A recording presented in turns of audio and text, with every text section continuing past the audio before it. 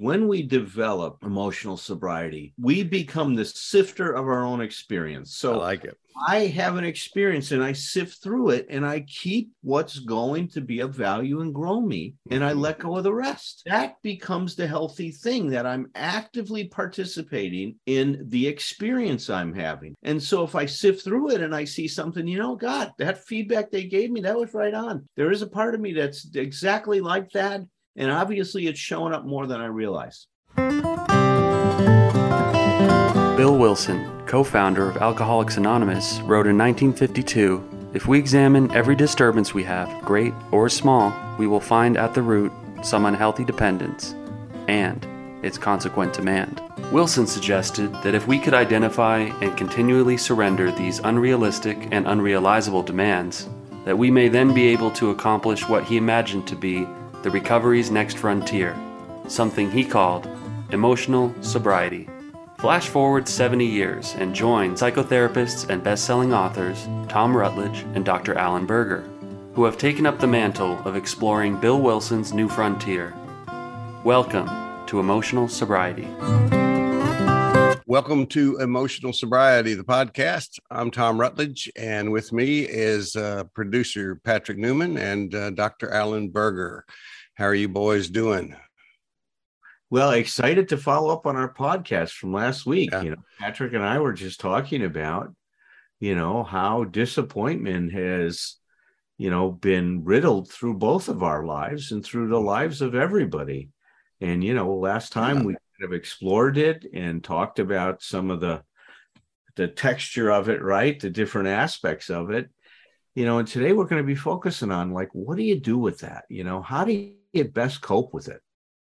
Yeah, the how-to, because it's like one of my takeaways from that last time was, I found myself kind of being in other. I don't know if you guys do this or not, but I noticed that when we have certain conversations here on the podcast, I kind of carry the conversation forward into my week, and I talk to people about it, and it's like this was one of them, and one of the things I was. And I can't remember the exact even words that we were talking about, but the idea that we hit on toward the end of that, which was can you be disappointed, or even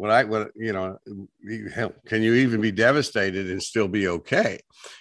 Because that's emotional sobriety. And it's like, okay doesn't mean everything's wonderful. Okay means that, to use your terms, Alan, I'm holding on to myself. To me, it's the idea of keeping both feet planted on the ground, even though if I may be off balance, but I'm not, I'm a weeble. I wobble, but I don't fall down, kind of thing. And that's the challenge, is because disappointment is, it comes with the job of being a human being. Maybe there are people who would say they have not had disappointment, but I would say those people have not had opportunities to grow that some of the rest of us have had. Right. Our instinct is to personalize everything, but the key to not being destroyed by disappointment is to not take it personally.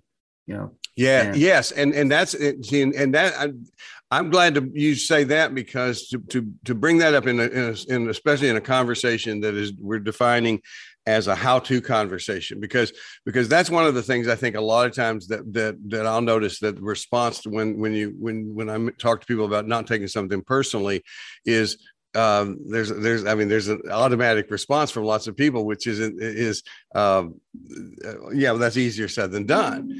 And it's like, and of course the response to that I always have, which is, well, of course it is. It's like, but when we get into this kind of stuff, easier said than done sometimes means I don't think I can do it, and it's like, yeah, it is easier said than done. And we're not suggesting that to say, don't take something personally. That's not a technique. We have to find out how do you do that? How do you get there? How do you find yourself there? How do you what do you do when you drift off, and how do you get yourself back? It's all of that stuff. There's so much technique to it. And that's what I always think we're talking about when we talk about how to, is technique. How do you do it? Let me elaborate on that a minute, Tom, because I've taken something from what you've said and use that to help people with this taking, things personally. Okay. And one of the things that I've done is I said, look, maybe the first thing before you get to not taking it personally is just entertain the idea that possibly just have a shadow of a doubt that maybe it wasn't personal what the person did. Reasonable doubt. That's it. Yeah. Reasonable doubt. Have a reasonable doubt that it wasn't personal. It might not have been. Yeah. It might not have been. And see, if you just let that idea slip into your consciousness, right? Just a little bit, let it have some space inside your consciousness that it might grow. And then the follow-up question is, so if you have this shadow of a doubt, or reasonable doubt, as you call it, then you might ask, well, if it wasn't personal, then what did it mean about them? See, then the second question. It opens up a follow-up question. It opens up another question to just see if you can further elaborate on or expand the possibility that it might not have been personal. Because I just need to say this out loud, because you're right. Taking it personally basically stops us in our tracks. That becomes a punctuation. And we no longer are investigating. See, that's where then the reaction comes in. Oh my God, I'm not good enough, or, I failed, or I'm this, or I'm that. And we go into either self-doubt or, now we start to blame them. Look at how unreasonable they are. Or it's judgment either way. It begins with doubt, but I'm going to judge them or I'm going to judge me. Usually the first response is to deal with this by judgment. Judging that stops the investigation. It paralyzes you. It paralyzes you. It keeps you stuck in an objection rather than in coping. And see, what we're looking for is to get the door open enough to mobilize your resources to cope with the situation that's bothering you. Yes. And that's why I love that when you said it, I started applying it to this thing personally thing. Just for a moment, can you entertain the possibility that maybe the slightest chance, but maybe it wasn't personal? And if it wasn't, then what could that mean? Yeah, you can also ask that in the form of hypotheticals, which are really challenging to us when we're very, very judgmental. If that were not the case, if that were not the case, it's what might you be? What might be another alternative way of looking at it, or what might be just the hypothetical. But if that's not it, what would it be? What could it be? What could now another technique, and this comes from Gestalt therapy, to exaggerate it. So what you can do is to say, all right, if it's personal, let's think of all the things that it means about you. Then go ahead and elaborate. And take it to an absurd extreme, right? And then they go ahead and they elaborate on this. And I say, are you sure you're talking about them? And they go, what do you mean? Well, that's how I experience you think about yourself. And then they go, oh, wait a minute. Wait a minute. Maybe I'm not seeing them at all. Maybe I'm seeing my projection of how I feel about myself. I mean, I really think that that's a real part of this stuff, is that, in graduate school, we learned about what's called the projective fit. So if somebody is, let's say, putting you down, well, if there's a part of you that agrees with them, that part gets activated. Yeah. And now it's 2 against nobody. You're not on your side. It's you and that other person against you. And down the tubes you go, down the drain you go. Well, and interestingly, one of the things is if you are activated by it, if you are offended by it, then what that tells us is there is a part of you that agrees. Because I tell people all the time that if people say something to me that I know is absolutely not true about me, it brings the immediate shrug. What?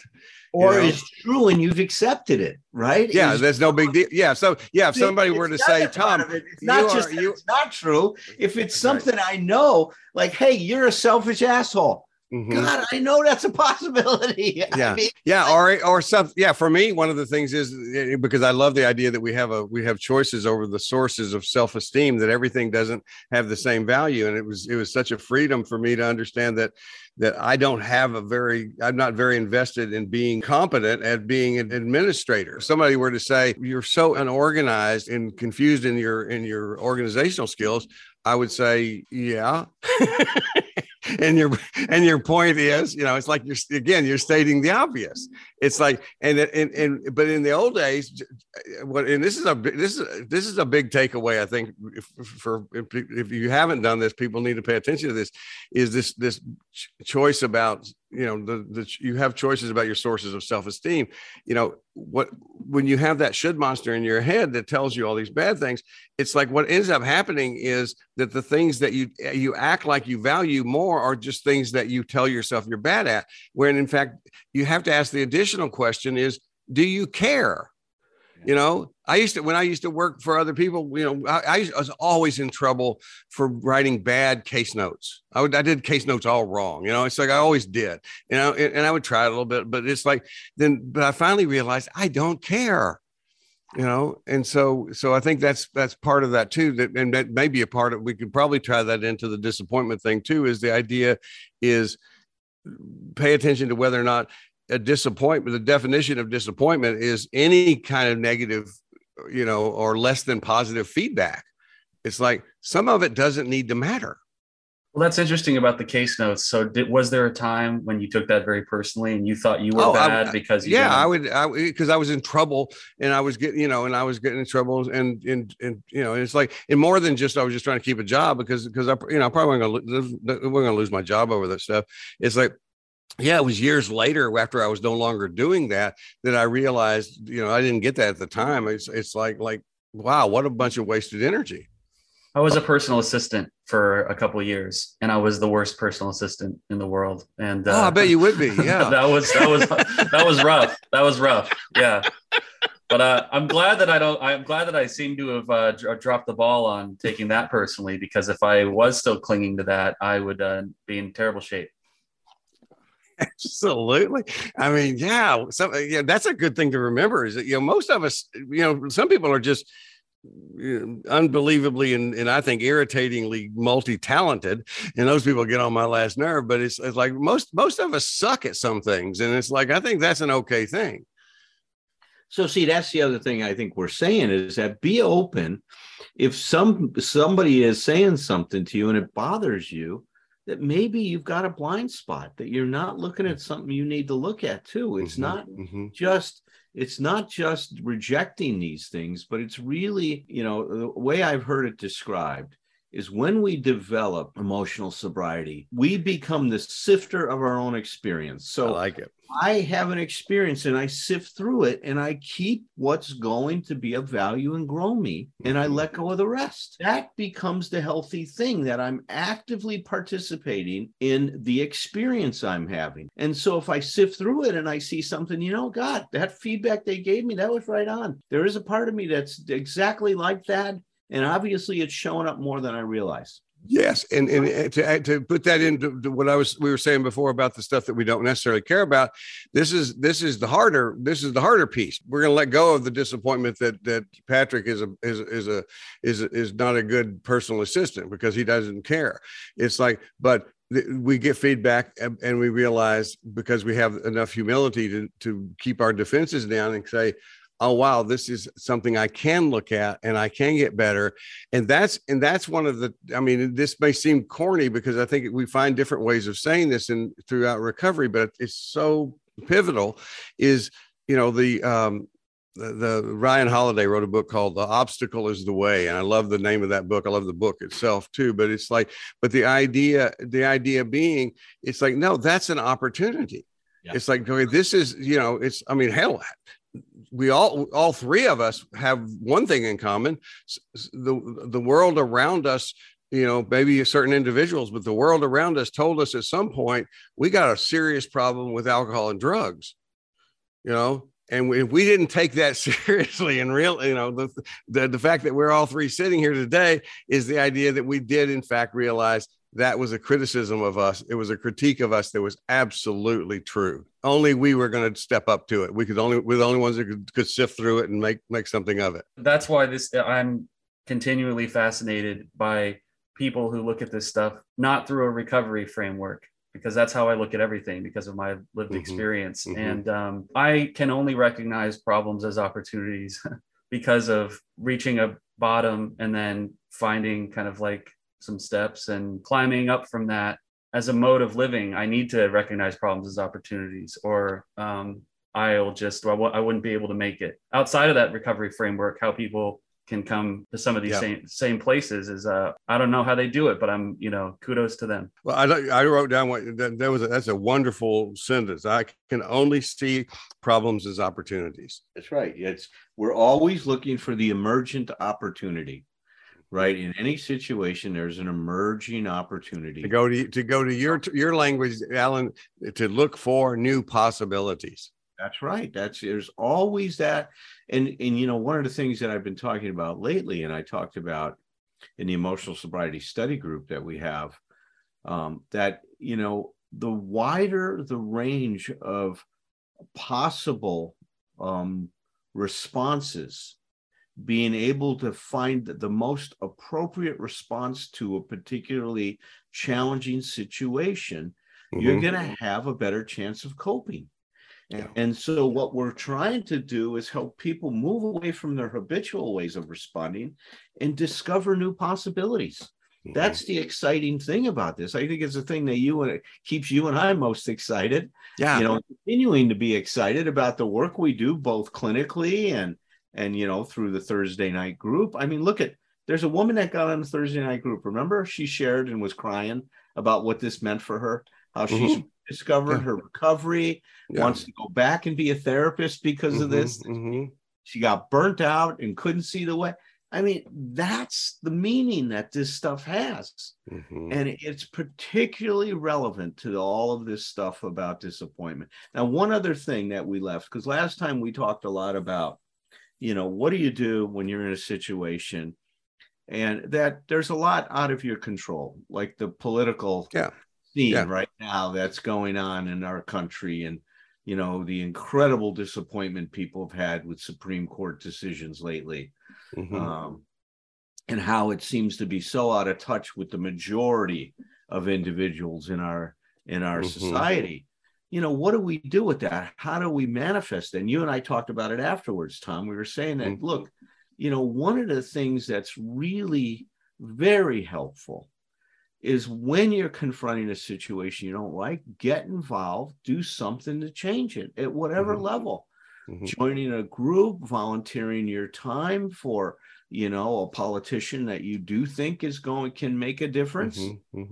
But whatever it is to mobilize yourself with the feelings you have. See, look, our nation became free because people said, BS with these taxations without representation. They got fed up with somebody telling us what to do when we had no say in it, right? Right. And that created an unbelievable movement that men and women gave their lives to have this country become independent. Yes. Right. But let me say, because I think this really gets to the whole essence of what emotional sobriety is. Because emotional sobriety to me is always about being able to come back to find that place of sometimes we'll say peace, but I don't mean like peace, like everything's okay. I mean, just this of just authenticity, I guess is a better word for it, of in the moment. So the idea is it's a two-prong approach. It's like, yes, go take some action. We can't control the other people, places, and things. We do have the power of influence, but we have all the power of influence only by doing what is best for us at that time. So go do that. Take the action. Get involved in the group, but then don't forget to come back home to your center. And the idea is, look, and this is the part about that is like, because ultimately one day we're all going to die, and on that day, everything will not be settled. And everything in our lives, personal lives, or our public life will not be okay.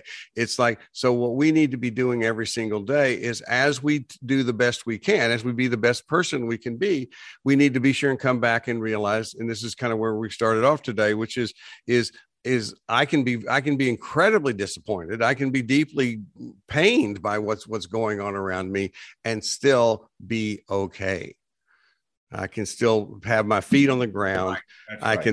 I can basically be able to connect to my gratitude without it having to be a way of trying to pretend that the bad stuff isn't happening.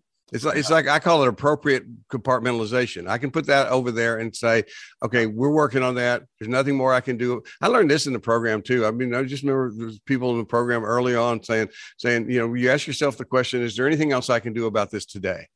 And if there's not, you got the rest of the day off, right? And listen, it's very important when you're doing this to unhook yourself from the results. Yes. See, that becomes incredibly important. When I get involved, it doesn't mean, let's say I support a politician, and if he doesn't get elected, it doesn't mean that I just wasted my time. No, you did not. You did what you felt was important, and your reward comes in being committed to your values and your integrity. And right. that's the payoff. It's an intrinsic reward. And see, that's the other thing that's getting reprogrammed for us in emotional sobriety. Instead of looking for these extrinsic rewards, other validation, so to speak, we're learning how to validate ourselves. Right. We're learning how to do the right thing, and to feel good about it because it was the right thing for us. Right. We change. What I think is we change our job description of ourselves as human beings, which is the job description is not to, I need to accomplish, the government in my country to be what I want it to be. The job description is I need to every single day of my life be the best version of myself that I can be. And if I am doing that, then I'm doing my job. Right. That's the pivot point on step 7. Looking for the best possible attitude towards ourselves, towards others, and towards life. And what we're saying with what emotional sobriety says is, and by the way, that's enough. That's enough. Can I read a quote to you guys? Yeah. It's from Cornel West. Hope and optimism are different. Optimism tends to be based on the notion that there's enough evidence out there to believe things are going to be better, much more rational, deeply secular.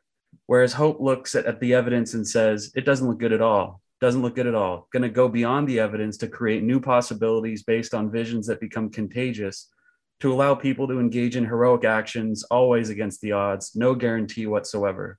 That's hope. I'm a prisoner of hope. Going to die a prisoner of hope. Beautiful. Very nice.